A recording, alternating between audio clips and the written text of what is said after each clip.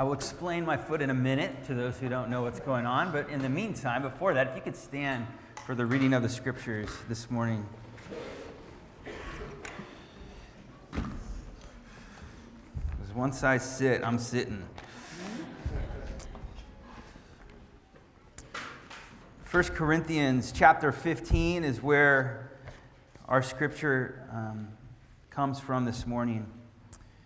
Brothers and sisters, I want to call your attention to the good news that I preached to you, which you also received and in which you stand.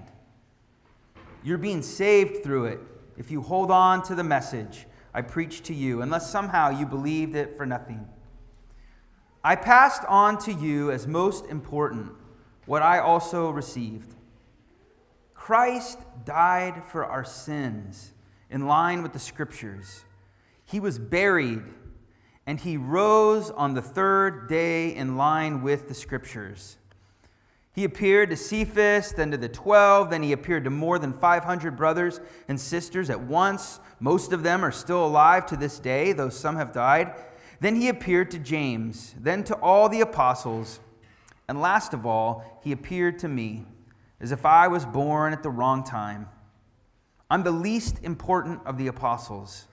I don't deserve to be called an apostle, because I harassed God's church. I am what I am by God's grace, and God's grace hasn't been for nothing. In fact, I have worked harder than all the others. That is, it wasn't me, but the grace of God that is with me. So then, whether you heard the message from me or them, this is what we preach, and this is what you have believed. And this is the word of the Lord. You may be seated if you'd like. So every year during Holy Week, churches around the world set up a week to remember the last week of Christ before his crucifixion and resurrection. Starts with Passion Sunday, Palm Sunday, moves through various days, Maundy Thursday, Good Friday. And churches, Christians around the world are invited to live into this, to try to understand it. And this year, I think I did that. I realized on Friday I did this more concretely than I ever have before. Because on Friday, I was placed in that. Just like Jesus, right? The tomb. Pastors are not supposed to refer to themselves as Jesus, and I don't generally, but that was too good. And I worked on this sermon as I laid there for 45 minutes. I want to preach the good news today. That's what Paul says. That's what I want.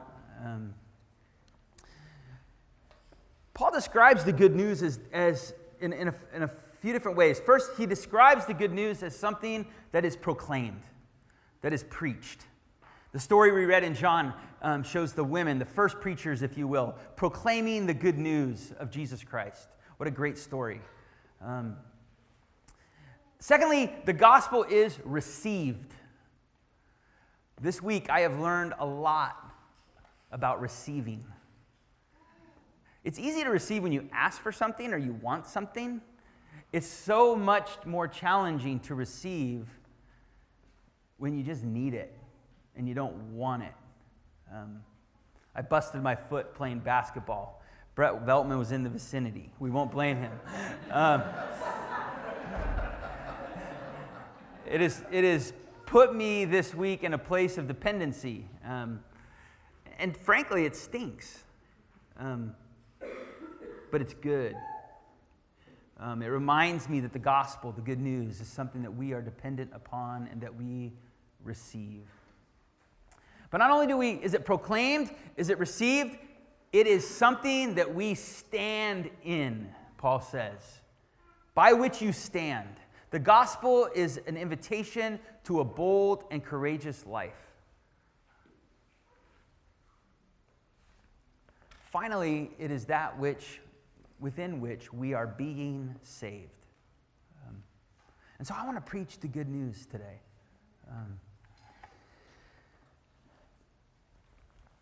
I was introduced in the last couple of weeks to a concept called outsider art. Outsider art is art that's created by self-taught artists outside of kind of the artistic establishment. And I was introduced to this by Jerry. Jerry, if you don't know Jerry, he volunteers every week at our church. And what he does is he oversees volunteers who do a ton of work around this building. This building would not look like it does without Jerry and without the people that he works with. And Jerry came into my office, and like Jerry does, he loves to talk. It's so amazing to talk to him. And he's always real conscientious about whether or not you've got time because he knows himself. And so he comes into my office and he's like, hey, do you got a minute? I'll be really quick. And I said, yeah, come on in, Jerry.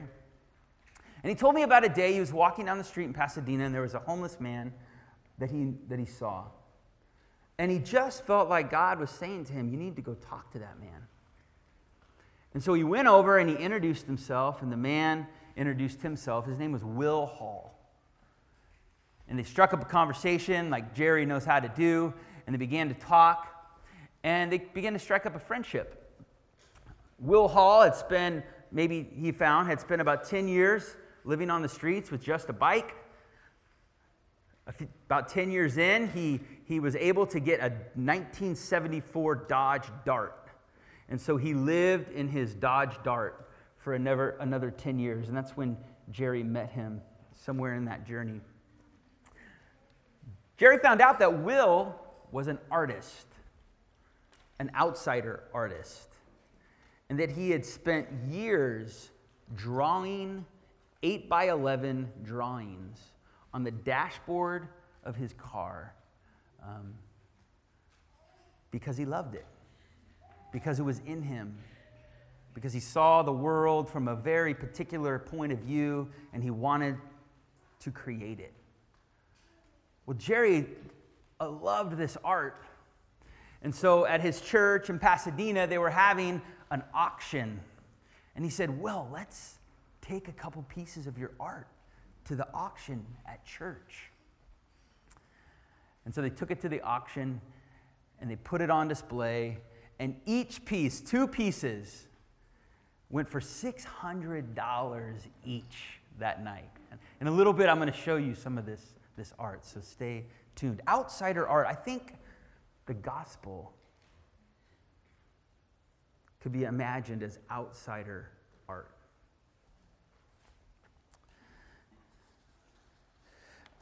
Earlier, Paul says this, I passed on to you as most important what I also received. And this, my friends, is the gospel. That Christ died for our sins in line with the scriptures. He was buried, and he rose on the 3rd day in line with the scriptures. Earlier in Corinthians, Paul describes this good news that we proclaim whenever we do the creed. Paul describes it as a scandal to the Jews and as foolishness to the Gentiles. And I get it. I get it.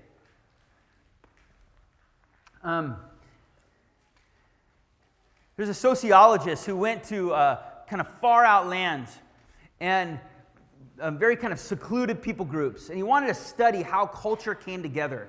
And one of the particular areas he studied was religion. And so he coined the term that he discovered of totemism. You guys know what a totem is? What is it? That's right. Thank you, Sydney. And basically what happened was these tribes, they had values that they wanted to pass on to their kids. And so they would name these values like courage and slyness, wisdom. And they would link those values with animals and images because they wanted to teach their kids about these things for survival. But over time, what happened is that they would begin to worship the totems. And so they were like wise as a, sly as a, wise as a, courageous as a.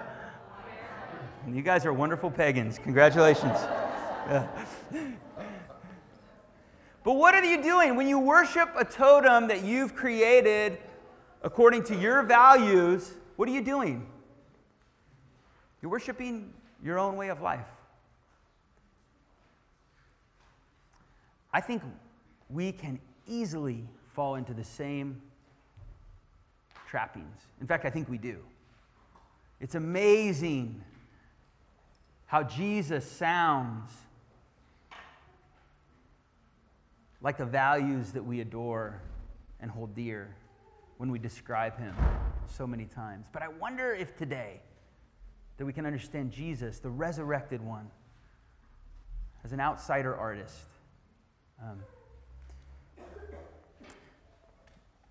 Greeks, Greco-Roman, foolishness to them, Paul says. Why? Because they understood God as being far, far away. If you wanted to have bliss, you wanted to be like the gods, and the gods were far, far away, out of the messiness of life.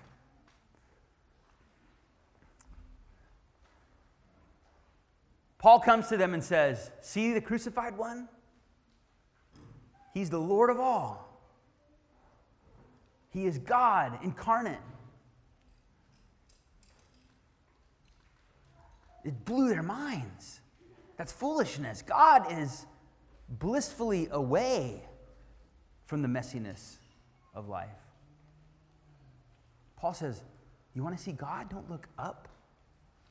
Don't look up to the right ideas. Don't look up to the authorities and power. Look down. Look outside. You'll find God. The Jews, I understand where they're coming from. They are a particular people who had been cast out, outsiders, for a long, long time. Whether it was Egypt or Babylon or Assyria or now the Romans, the Jews felt on the outside, and they had this hope that someday God would bring them a deliverer who would bring them to the inside, and they would be the ones to get the cast out. And Paul says to them, see the one who welcomed everyone? Who opened his arms so wide that everyone could come in, that there was no outsider? That is God. Scandal. Scandal. It was a scandal for Paul, who's writing this. For a long time, he harassed the church, we read, because it was scandalous. And then one day, God's Spirit showed up to him, and God's Spirit shows up to us still. Showed up to Jerry that day when he reached out to Will Hall. God's Spirit showed up to him and caught his attention. And he looked around and he saw all these early Christians, outsiders in their own way, healing the sick in a time when sickness was everywhere. Moving towards those who were in need and providing sacrificially.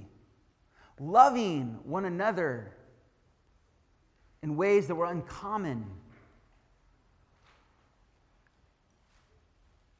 How does this happen? The Wall Street Journal had an article this week. Maybe some of you saw it. It was on Easter. It was called the Easter Factor. And it was talked about this phenomenon that we today gather together to celebrate Easter. And that if you look at all the research and you hear all the stories, the only way for these Christians to behave the way they were behaving, the only thing that they would articulate as to why they would do it is because they believed in the deepest part of who they were, so deep that it moved their bodies into action, that the crucified one, the outside artist, was the risen and reigning King of all of creation. That's what they would say. They wouldn't say, well, that's my religion, and this is theirs, and this is a story I live in, and this is theirs. And they were convinced, and their bodies and their actions showed it, that the risen Lord was Lord of creation, including them. I need your help. Come on.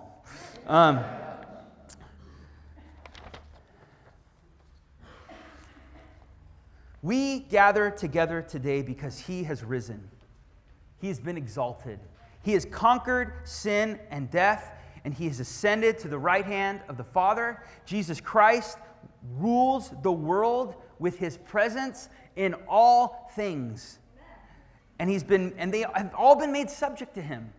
And we're invited today together to let that sink into our bones, that we might trust him with every aspect of our lives. Some of you go to school, like elementary schools, junior highs, high school. Some of you are teachers there.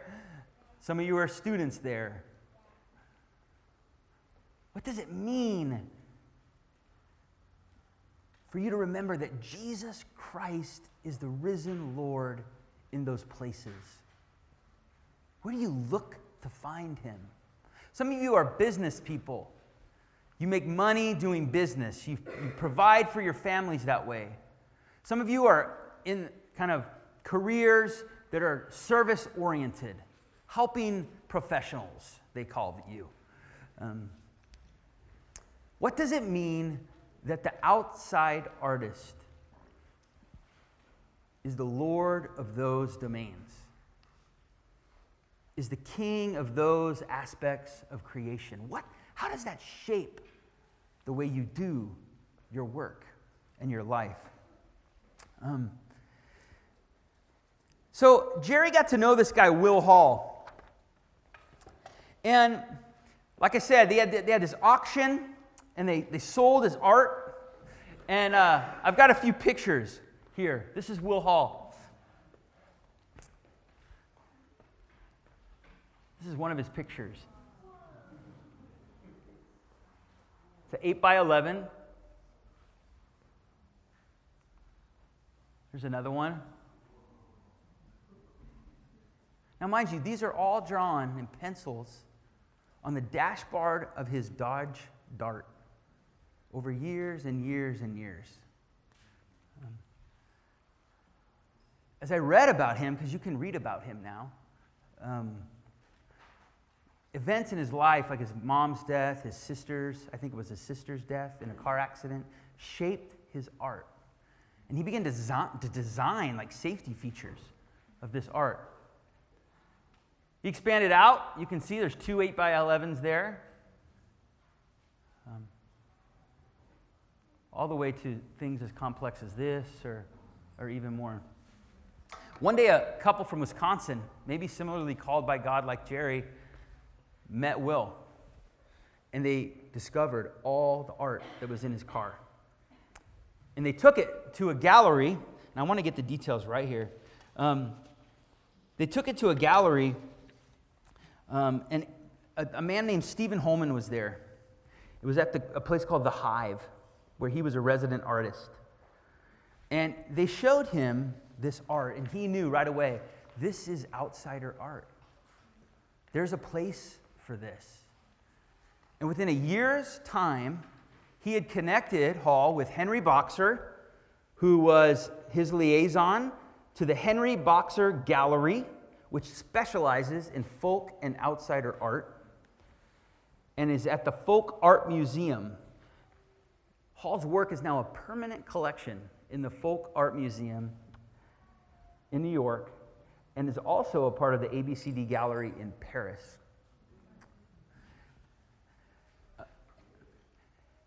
In this article, they interview Hall, and they ask him about his take on this experience, this profound fame that he experienced over a very short period of time. And he said that it felt exciting. He said, if you have a vision, you should share it if you think it's valid.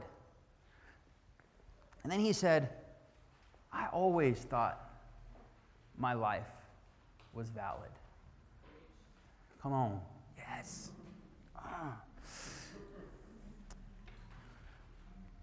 Two things I want to say for Easter people, you and me, those who preach and live and receive and stand in the gospel of Jesus Christ.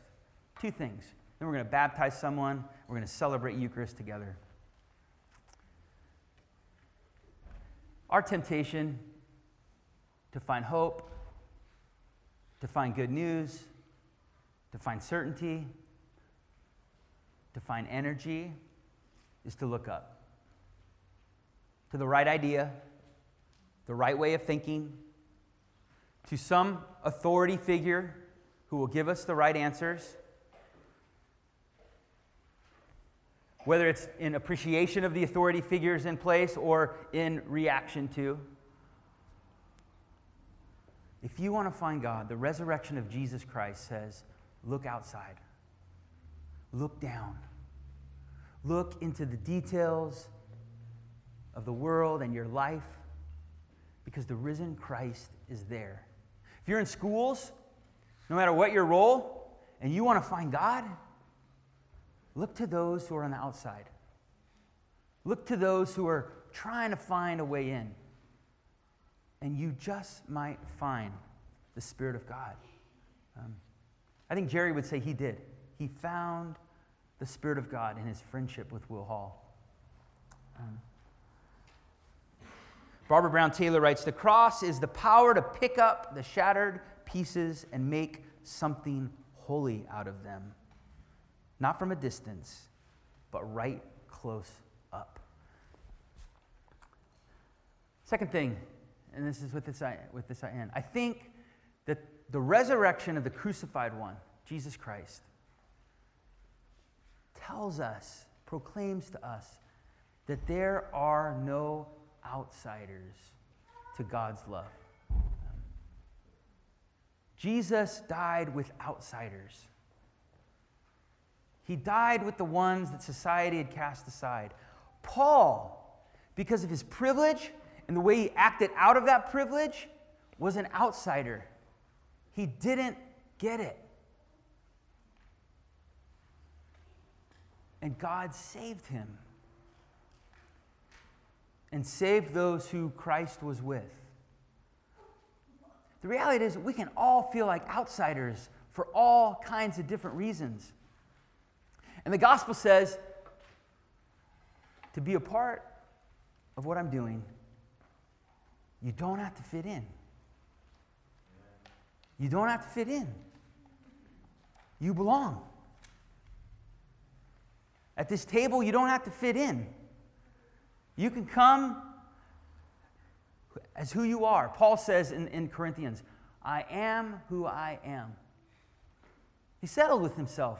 And why? Because of God's grace. So guess what? You can come to this table. You can be in a helping profession. You can be in a business world. You can be looking for a job. You can be whatever. You can come to this table even if you don't fit in. God wants to do stuff with us there. Right now at Mountainside, we have 3 high schoolers in our whole church. Yes! And they're high schoolers, so they're grappling with this fit-in stuff all the time, and then they come to church, and there's 3 of them. And I want to say to them, you belong here. You may not always feel like you fit in, but you belong at this table. So I don't care what it is that makes you feel like you don't fit in the gospel. Your age, your ethnicity, your marital status, whatever. The gospel says there are no outsiders to God's love. And even if you don't feel like you fit in, you belong at the table of God's kingdom. Whether that's in this building, in this community, or at your workplace, or in your family, or in your groups of friends, or whatever, when you don't feel like you fit in, you belong because of the resurrection of Jesus Christ. Amen? All right. Hey, we are going to celebrate the power of God's crucifixion and resurrection through baptism today. And what I want to do is I want to pray. Before we do that, we're waiting on some kids to come too. But this baptism, this is what it's all about. We're going to bring Tessa up here in just a minute, and we're going to baptize her. She doesn't have all the right ideas yet, right? She's got the perfect spirit and posture to life. But she is welcome at this table. And so we're going to baptize her into God's family and God's kingdom. Living God, we thank you that you came among us on the ground in the messiness of life through your Son, Jesus Christ, and that to show us where you are, you raised him from the darkest of places, death itself, overcoming death for all of us. God, may we live standing in that, courageous and bold, to be your people through your resurrection power and glory. Give us eyes to see, not our own values, not our own hopes and ambitions, but God, give us eyes to see your kingdom's values and hopes and ambitions. And by your Spirit, move us into lives and a life that indicates that and embodies that. We pray this in the name of Christ, our Lord, risen from the tomb, your Son. Amen.